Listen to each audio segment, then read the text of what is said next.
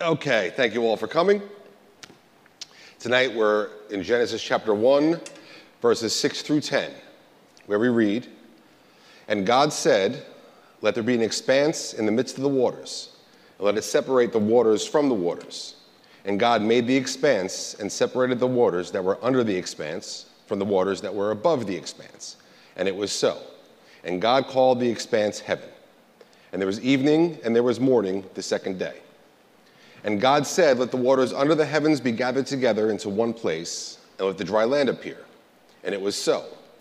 God called the dry land earth, and the waters that were gathered together he called seas. And God saw that it was good." Here's the word of God. Let's pray.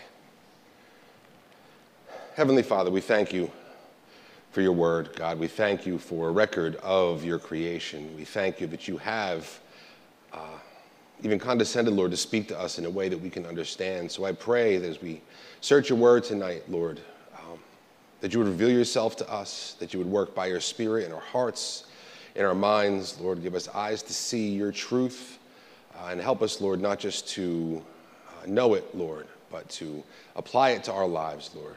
Let your truth take root in our hearts and change us from the inside out. We pray in Jesus' mighty name. Amen. John Calvin wrote in the 16th century of all the skepticism he had to defend the Bible against when it came to the creation account, because he believed and he taught that the Bible says that God created all things in 6 literal days. And he faced a consistent outcry against that because it was believed by many that 6 days made absolutely no sense because God was so powerful that he could have done it in an instant. 500 years ago, people pushed back on a 6-day creation because it seemed way too long. My, how things have changed. Tonight, we're going to discuss how to understand these days of creation as we consider God's work on the second day and part of the third day. And we're going to see that what God does in this period is set the boundaries of heaven and earth before he begins to fill them with life. So let's remember where we left off last week. God, on the first day, created the heavens and the earth as one place. Originally, the heavens and the earth were this spherical mass of water that was covered in darkness. And then God said, let there be light, and there was light. And this light was a gracious and visible representation of his glory. And God pronounced it good that his glory, and therefore he himself, was present with his creation. Then we saw God created a partial separation between the light and the darkness, between his presence and his creation. There was still overlap between the two, but now there was a place of light, that was his presence, and a place of darkness, everything else in creation outside of his presence. And we were told that there was evening and there was morning, and that was the first day. Now, we see God's second divine fiat. And God said, let there be an expanse in the midst of the waters, and let it separate the waters from the waters. So God places a separator between some of the waters of the watery mass of the earth. Let's review how the ancient Israelites understood the creation. Here we see the finished creation as they believed it to be. There is the spherical mass of water with the glory of God up in the third heaven above it. In the mass of water, God creates a canopy or a firmament or an expanse, depending on your translation, that literally separates the waters below it from the waters above or on it so that he can create land and fill it with creatures. So step 1 was the watery mass, and this is step 2. God makes the dome in the waters. He inserts a semi-spherical canopy in the sphere of waters that he began creation with. And now there is water in the dome and water outside the dome.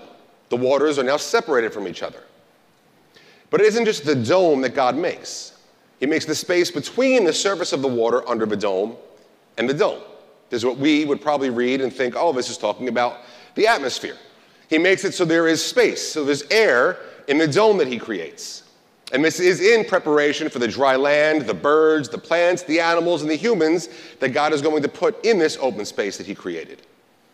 So included in this idea of the expanse is actually all the space above the waters under the dome and under the waters outside the dome. And we know this because of how the word for expanse is used in the Old Testament. The word that is translated here, expanse or firmament, it's a word used only 17 times in the Bible. 5 times here in these 3 verses to describe the second day. It's used 3 times to describe where the heavenly bodies are placed by God on the 4th day. And it's used once to describe where the birds fly on the 5th day. So the expanse isn't just the dome, but the space between the waters created by the dome. But this expanse is a further separation between the third heaven and earth. God does a lot of separating and setting boundaries in the first 3 days of creation. We saw him separate his light from the darkness of the creation on day 1. We're going to see him separate the dry land from the water under the expanse on day 3. Here, he creates not just a separation of the waters, but a further separation of earth and the third heaven where he dwells. Now, this helps us understand the passages where we read of this expanse outside of Genesis. We read about it, for example, in the vision of Ezekiel. But it's also going to help us, as we'll see, to understand that the light God created on day 1 is a visible representation of his glory, which represents his presence. So the word for expanse is used 9 times in Genesis 1, as we just saw. It's used 5 times in the book of Ezekiel. 4 times in Ezekiel 1, when Ezekiel describes that vision of what is explicitly said to be God's glory. Part of that vision of the 4 living creatures Ezekiel sees. Now I'm going to give us just some highlights of Ezekiel's vision here. He says, as I looked, behold, a stormy wind came out of the north. Now this is, remember what we talked about, this is cosmic north. This is the third heaven above the expanse. This stormy wind comes out of the north. This stormy wind is the same word that's translated whirlwind when we read of Elijah being taken up to heaven. And from the midst of it came the likeness of 4 living creatures. And this is their appearance. They had a human likeness, but each had 4 faces, and each of them had 4 wings. As for the likeness of their faces, each had a human face. The 4 had the face of a lion on the right side, the 4 had a face of an ox on the left side, and the 4 had a face of an eagle. Now these faces represent Christ. It represents him as a human, it represents him as a king or the lion, it represents him as the servant or the ox, and it represents him as God, represented by the eagle. Ezekiel says, over the heads of the living creatures there was the likeness of an expanse. There's our word. Shining like awe-inspiring crystals spread out above their heads. And under the expanse, their wings were stretched out straight one toward another. And there came a voice from above the expanse over their heads. When they stood still, they let down their wings. And above the expanse, it's the 4th time we see the word, over their heads there was the likeness of a throne, an appearance like sapphire, and seated above the likeness of a throne was a likeness with a human appearance. And so he concludes it, such was the appearance of the likeness of the glory of the Lord. And when I saw it, I fell on my face, and I heard the voice of one speaking. What's going on here? Well, if you're a part of the Revelation study, we looked at this in some detail. If you weren't, you could always get the book. But for tonight, understand, Ezekiel is seeing the glory and presence of God cross the expanse that separates heaven from earth. Ezekiel's seeing a vision of the glory and presence of God in Christ descend under the expanse. He's seeing the coming of Christ. He's seeing the coming of God the Son from heaven to earth 500 years before it happens. And when he looks above the expanse, he sees in the third heaven a human seated on the throne. He's seeing the ascended Christ. So the expanse physically now separates us from God's glory and God's presence, right? Christ is in heaven. We're here on earth. Well, later Ezekiel uses the word in another vision, Ezekiel 10, where he's brought in a vision to the temple in Jerusalem. He sees all kinds of sins taking place within the temple, and this is the place where heaven and earth met. This is why the temple, like the tabernacle before it, was decorated to mimic heaven. So reading Hebrews, we're told they serve a copy and shadow of the heavenly things. For when Moses was about to erect the tent, he was instructed by God, saying, see that you make everything according to the pattern that was shown to you on the mountain. See, the tabernacle and the temple after it were where God gave a representation of his presence to his people in the Holy of Holies. The tabernacle or the temple was literally heaven brought down to meet earth. And we see in the tabernacle or the temple 3 different stages to get to God. There's a threefold entrance to God's presence. There's the inner court, the holy place, and the Holy of Holies. Just like God creates 3 heavens. 2 of them separate God from man before we can get into his presence. Then, of course, you had the veil, which was the firmament or expanse between the third heaven and everything else. Behind that veil is the Ark of the Covenant that represented God's actual presence. Over it were 2 statues of cherubim. They were heavenly creatures whose job it was to guard the throne of God. See, this was the very point where heaven met earth, where God's presence was represented for his people. So after that first vision, Ezekiel, in another vision, sees the Holy of Holies. And he says, then I looked, and behold, on the expanse that was over the heads of the cherubim, there appeared above them something like a sapphire, in appearance like a throne. There's our word expanse there. Ezekiel's given a vision of the expanse and the throne of God, the literal throne of God that were represented physically by the veil and the ark and everything in the Holy of Holies. And what happens in this vision of Ezekiel? Again, I'm just going to give some highlights. Now the glory of the God of Israel had gone up from the cherub on which it rested to the threshold of the house. Then I looked, and behold, on the expanse that was over the heads of the cherubim, there appeared above them something like a sapphire, in appearance like a throne. Now the cherubim were standing on the south side of the house, and the glory of the Lord went up from the cherub to the threshold of the house, and the house was filled with the cloud, and the court was filled with the brightness of the glory of the Lord. Then the glory of the Lord went out from the threshold of the house and stood over the cherubim. And the cherubim lifted up their wings and mounted up from the earth before my eyes as they went out. And they stood at the entrance of the east gate of the house of the Lord, and the glory of the God of Israel was over them. These were the living creatures that I saw underneath the God of Israel by the Chebar Canal, from his first vision. Each had 4 faces, and each 4 wings, and underneath their wings the likeness of human hands. And as for the likeness of their faces, they were the same faces whose appearance I had seen by the Chebar Canal. Then the cherubim lifted up their wings, and the glory of God of Israel was over them. And the glory of the Lord went up from the midst of the city, and stood on the mountain that is on the east side of the city. This is Ezekiel seeing the glory of the Lord leaving the temple in Jerusalem. The place where God's presence was, the place where God had dwelt under the expanse, the Holy of Holies, was no longer the place of his presence. Heaven no longer met earth in the temple. And this, of course, is just setting us up for the coming of God's presence in the person of Christ, and then in the person of the Holy Spirit on Pentecost back to Jerusalem. But here we see this expanse, above which is the throne of God.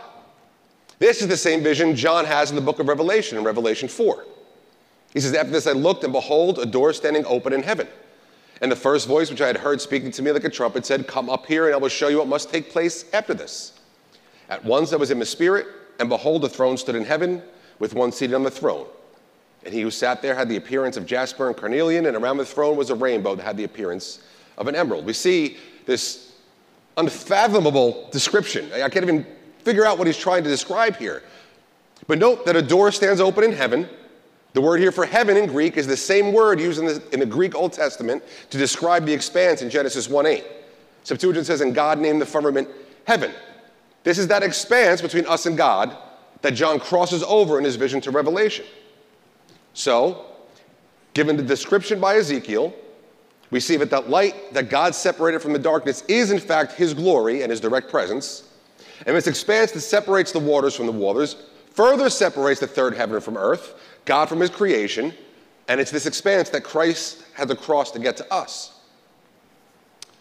But even though this separation exists and God's light is obscured in this world, that doesn't mean he can't be known.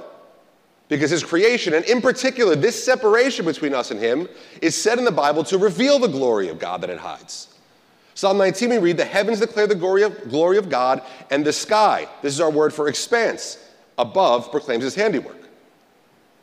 As we saw, the ancient Israelites believed that the heavenly bodies were contained underneath the firmament. They were within the expanse of heaven. This is why Daniel likens resurrected believers to the stars that are within the expanse. Daniel 12, we read, and many of those who sleep in the dust of the earth shall awake, some to everlasting life, and some to shame and everlasting contempt. And those who are wise shall shine like the brightness of the sky, or expanse, above, and those who turn many to righteousness like the stars forever and ever. The only other time this word expanse is used when the psalmist calls for the whole creation under heaven to praise God. Psalm 150, praise the Lord, praise God in his sanctuary, praise him in his mighty heavens, or expanse.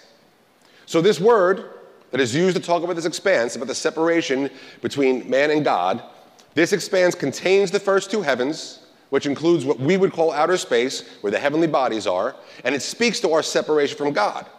And this is why when we read in the Bible of a time when Christ will come to judge the reprobate and complete our salvation, when he's going to come to perfect the very creation that groans in anticipation, we read in many places of these signs in the heaven of the heavenly bodies being dissolved before a new creation is made. We see it in the Old Testament, like in the book of Isaiah. Behold, the day of the Lord comes, cruel, with wrath and fierce anger, to make the land a desolation and to destroy its sinners from it. For the stars of the heavens and their constellations will not give their light. The sun will be dark at its rising, and the moon will not shed its light. Read about it in Joel. The earth quakes before them. The heavens tremble. The sun and the moon are darkened, and the stars withdraw their shining. The Lord utters his voice before his army, for his camp is exceedingly great. He who executes his word is powerful, for the day of the Lord is great and very awesome. Who can endure it? This is very common imagery in the Old Testament, talking about the last day, or in that day when Christ comes. You'll find it in a number of places. And it carries over into the New Testament. In the Olivet Discourse, Jesus speaks of his second coming, and he says, immediately after the tribulation of those days, the sun will be darkened, and the moon will not give its light, and the stars will fall from heaven, and the powers of the heavens will be shaken. This is what John sees in his vision of the sixth seal in Revelation. When he opened the sixth seal, I looked, and behold, there was a great earthquake, and the sun became black as sackcloth, the full moon became like blood, and the stars of the sky fell to the earth as the fig tree sheds its winter fruit when shaken by a gale. The sky vanished like a scroll that is being rolled up, and every mountain and island was removed from its place. This is the undoing of the creation we're reading about here in Genesis 1. This is when the physical separation is taken away finally and forever. This is when Christ returns. It will mean judgment for the lost, but for the elect, it will be when the separation is taken away, and God will forever be with us, and we will be with him in the new heavens and the new earth, where his glory shines once again. But for now, there's a physical separation between us and Christ. As I said, he's in heaven, we're on earth. And these two were further separated on the second day of creation, when God said, let there be an expanse in the midst of the waters, and let it separate the waters from the waters. And God made the expanse and separated the waters that were under the expanse from the waters that were above the expanse. And it was so. Now the word make here, or made, is different than the word we looked at that's translated created in verse 1. That word, remember, is only ever used of God. Only God can create that way. The word here for made is a word that can be translated as made, or manufactured, or produced, or labored over. This word is used of humans throughout the Bible. It's the word used to describe the Israelites having to make bricks for the Egyptians. So what it's saying is God took already existing physical material and formed all of this from that rather than creating out of nothing. Now, what is the actual dome that holds the other waters up supposed to be made from? I have no idea. It's only described here in Genesis 1 and very briefly in the visions of Ezekiel and Revelation. You know, we know that our atmosphere is made of mostly nitrogen and oxygen and it's held to the earth by gravity, and that's the dome that's over the earth as we understand it. But we need to remember, Moses isn't describing the creation scientifically. Moses is describing the creation theologically. Okay? God saw that heaven and earth together as one was right and good, but then he separated them, and his presence was physically represented in one location. Then he further separated heaven from earth, and while his glory and his presence come to earth, men only get to see heaven in visions. Men don't go physically to heaven. In other words, God can and always could get to us through the separation, but we've never been able to get to God. Now, this will be important for the original readers of Genesis. Remember where they were. They're in the middle of wandering the desert. God, the one and only God, was present only with them alone. He descended from heaven on Mount Sinai. He led them as a cloud of smoke by day and as fire by night. And he in his glory would be physically represented, as we saw, in the Holy of Holies until he would remove it, and he would appear as the cloud and as the fire, and Israel would follow him wherever he went until God chose another physical spot to be set up for him to physically be with his people. And this is important for us because it explains why Christ had to come to us, right? He was the glory and presence of God, and he became human to come to us. He is what the tabernacle and the temple pointed to ultimately. And this is why this separation is described here. God made it so man cannot get to him. Also note here that we have our "and God said." At the end of this description, we're told it was so. We saw this in day 1. We're being told, once again, that God's command for this to be was enough for it to be. That is how powerful God's word is. And then we get this detail. And God called the expanse heaven, and there was evening and there was morning the second day. Notice God calls the expanse heaven. This is what we would call the sky and outer space. God calls it heaven, even though the third heaven where he dwells was above the expanse. And as I mentioned, there aren't two different words for heaven and sky in Hebrew. They're the same word. In fact, even our word for expanse here is translated as both heaven and sky in the Bible. And that word we spoke about, I think, on night one, that's always in the plural in Hebrew, is translated heaven and sky. There are even some, you might have a translation that translates this in Genesis as God called the expanse sky. So for the Israelites, they understood this expanse to be the sky, outer space, and that final separation between us and God. This is how far man and God were separated. And when God commands this to be, and it is, we are told, once again, there was evening and morning the second day. Now, as I said, there's no sun yet. So the idea of an evening and a morning can be a little confusing. The idea of a day might confuse us. I mean, what would be the measure of this? I don't know.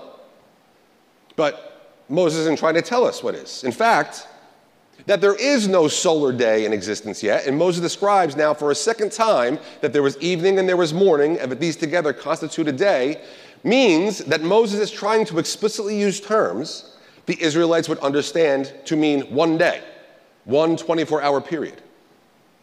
But even outside of this, there is plenty of reason to believe this is talking about a literal 24-hour period. This is describing a day. Now, there are people way smarter and way more sanctified than I am who would disagree with this. So let's not consider this an essential to the faith. We also need to understand that sincere Christians who believe either option, it's not about whether or not they believe the Bible is inerrant or infallible. It's a matter of interpretation of the Bible. It's not a matter of faith. There are, of course, atheists that believe this account was meant to be a metaphorical account of what most accept modern science to have proven. The earth is billions of years old. But if you come at this from that standpoint, and the earth is billions of years old, then you can't only discount the evening and morning and midday wording, you have to discount the actual order of creation here. And that means if you discount the entire account as trying to even give us any kind of truth, which means you have to discount the veracity of the Bible and ultimately the fact that God even is. And that's exactly what most people that espouse this view want, is what the world has been deceived to believe. But there are Christians, believe it or not, that believe both the creation account in Genesis and the modern belief of evolution over billions of years are compatible, and they're both true. But to me, this days can represent billions of years idea falls apart under its own weight. I think we have to either believe the creation account is speaking of 6 literal days, or we have to throw out the entire creation account as communicating any literal truth. And when we do that, that leaves us open to mythologizing this account along with the first 11 chapters of Genesis, which is exactly what most of these Christians do. And what we need to understand what's being described in creation is according to what the ancient Israelites would have believed, their ideas of the origin of the universe, their understanding of how a natural world worked. We also need to understand that what was being communicated by Moses is absolutely true.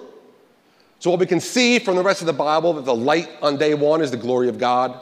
Well, we can see how the expanse refers to the separation of God and man, yet it is still 100% true that God gave the light, a physical representation of his presence, and that man and God are separated from each other, except for where God chooses to reveal himself to man. As I said at the outset of his study, we have to understand Genesis by understanding Moses' intent when he wrote and how his original audience would have understood what he wrote. We need to take that and interpret that and apply that to ourselves.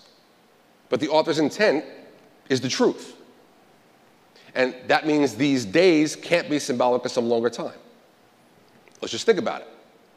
Plants are made on the 3rd day, the sun is made on the 4th day. If each day is millions or billions of years, then you have to posit that God supernaturally kept all the plants alive by a miraculous act, since photosynthesis could not have occurred yet. But this is actually contrary to the belief of those who espouse the billions of years, because they want to say God created and then used natural processes to bring everything to come to be. Adding in a billion-year miracle would be very inconsistent with that view. Second, if you believe that each day is billions of years because of the claims of modern science, then you have to switch the order around or discredit the entire account. And not just because of the plant and sun thing, but modern cosmology tells us the universe is almost 14 billion years old, but that the earth is only 4.5 billion years old.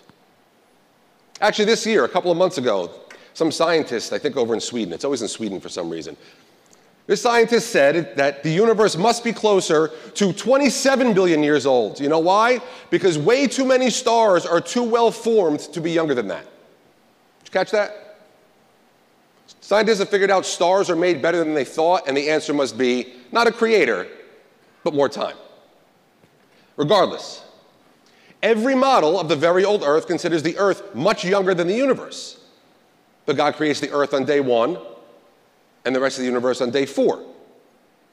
And while the ancient Israelites' concept of exactly where the heavenly bodies were or what was exactly around the earth, while that might differ from our understanding, their concept of first and fourth were exactly the same as ours. So again, seeking to interpret what the light of the first day was, or how to explain the expanse of a second day, it doesn't call into question the veracity of what Moses is communicating. It's fair to ask, what was the light if there is no sun? It's fair to ask, what is the expanse and the waters that are sitting above it? I don't think it's fair or intellectually honest to interpret the Bible according to the modern ideas of science unless you're going to do it consistently. And if you do, you have to say the entire creation count is metaphorical. But Christians that do that have a problem because they try, but they can't sneak in any idea that man was made as an imager of God, as a direct act of God. So that means they can't really believe Adam is a real individual. And that means they can't really believe that a fall ever occurred. And when we can't believe these things, now we have to not only reinterpret the creation account, but other portions of Scripture and say, well, these must be metaphorical too. And then we run into real trouble. Like when we read in Romans 5, Paul says, yet death reigned from Adam to Moses, even over those whose sinning was not like the transgression of Adam, who was a type of the one to come. There's no Adam. Well, then what are you comparing Moses and sin according to the law to? If there's no Adam, then Paul is talking about a fake person that was a type of this one who is to come, and that one is Jesus. And if Jesus is like Adam, and Adam didn't really exist, where do we wind up? On top of that, if there's no fall, then there's no grace or justification. Paul goes on to say, for if, because of one man's trespass, death reigned through that one man, much more will those who receive the abundance of grace and the free gift of righteousness reign in life through the one man, Jesus Christ. Therefore, as one trespass led to condemnation for all men, so one act of righteousness leads to justification and life for all men. What does this mean if Adam didn't exist? Paul may as well have said, hey, if there's a Santa Claus, then there's a Christ, and you're good. Even if you want to, as some do, say, well, no, Paul is just using an old Jewish myth to explain Christ and his work better. Well, I would have to ask then, what was Christ's work if there is no Adam and no fall? But there's more. The 7 days of creation are invoked by God himself as the rationale for the Sabbath day. In the fourth commandment, he says, remember the Sabbath day to keep it holy. 6 days you shall labor and do all your work, but the seventh day is a Sabbath to the Lord your God. On it you shall not do any work, you or your son or your daughter or your male servant or your female servant or your livestock or a sojourner who is within your gates. For in 6 days the Lord made heaven and earth, the sea and all that is in them, and rested on the seventh day. Therefore the Lord blessed the Sabbath day and made it holy. And this is not the only time that God himself correlates the days of creation with the literal days of the work week. But if these days of creation aren't really days, what is God commanding here? When he refers to the 6 days in which he created and the seventh day on which he rested, does he mean something different by the word day than when he says to work for 6 days and rest for 1 day? I mean, it certainly seems like he's comparing these days. And while day can be used in Hebrew like in English, and we can say things like, back in my day, or someday, and not be talking about an actual 24-hour period, how awkward would it be in English for me to talk of 6 days or any specific number of days and not be talking about literal days? So, when we read, and there was evening and there was morning the second day, I don't see this can mean anything other than 24-hour literal days. All right, with that out of the way, let's continue and start the third day. And God said, let the waters under the heavens be gathered together into one place, and let the dry land appear, and it was so. Now, why did I lump in just this part of the third day with the second day? Because with this now, God has finished setting the creation boundaries in preparation for life to exist on earth. He commands here the waters under the heavens, which is the name of the expanse. We just said God called the expanse heaven, right? God commands all the waters under heaven be gathered into one place. What he's doing is he's setting the seas and the dry land within their boundaries. We'll see the idea of physical boundaries plays a huge role in the history of redemption once the fall happens.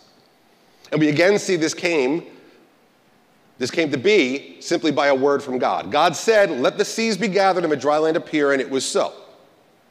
Now don't forget, the Israelites believed the earth was flat. So the seas now are, according to their understanding, for the most part, along the outside of this central landmass. That's why they're said to be gathered together into one place.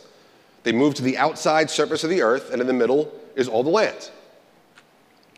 And then we read, God called the dry land earth, and the waters that were gathered together he called seas, and God saw that it was good. A couple things to talk about here. First, God calls the dry land earth. The word used here for earth is a very flexible word. It can be translated a bunch of different ways. It can refer to the earth, part of God's original creation, the heaven and the earth. By the time creation is completed, the earth could mean everything under the third heaven. It could mean just the dry land within the dome of the watery mass. It's translated as land about 1,600 of the 2,500 times it's used in the Bible. When it's translated earth, as I said, it can mean the land of the whole world or that part of creation outside of heaven, but it can also be used to refer to the entirety of all the people God creates. Sometimes it's just used to distinguish land from sea. Sometimes it's translated as ground, meaning the actual physical ground we walk on, or even the dust or dirt that makes up the ground. It's also translated as country or territory in the Bible. It can refer to a fixed place on earth within a specific boundary. Now, why does this matter? Well, as I said, this is going to become important as we go along in our study of Genesis. The idea of these defined territories become very important for the storyline of Genesis and beyond. Second, notice that God separates the land from the sea, and he calls it good. Remember, the word good means fitting or desirable. God pronounces the creation of land and its distinction from the sea as good. The last thing he pronounced good was his light of his glory on his first day. I just want to point out again, he does not call the separation of light from darkness good. He does not call the creation of the expanse that further separates him from his creation good.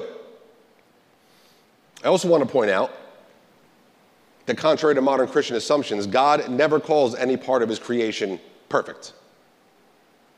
Even when we get to the sixth day and God completes his creation and man is made, God doesn't say, there, it's perfect, does he? He says it's very good. In other words, the creation account throughout points us forward to the consummation of God's plan, to the consummation of God's creation. See, God's plan is perfect. The creation will be made perfect. But what that means is that God never intended the creation of Genesis to be all there is. He never intended this to be the final place of existence for man, not even Adam and Eve. So this concludes the first portion of God's creation. He makes a distinction between heaven and earth by setting it in its boundaries. He prepares the earth to be filled with life. He sets the land, the sea, and the air in their boundaries here. God will now create life to fill his creation. And we're going to see that he sets certain, what we call natural laws in place, even though it's really him that sustains them all. But he puts these natural laws in place that will govern life until the old creation pass away.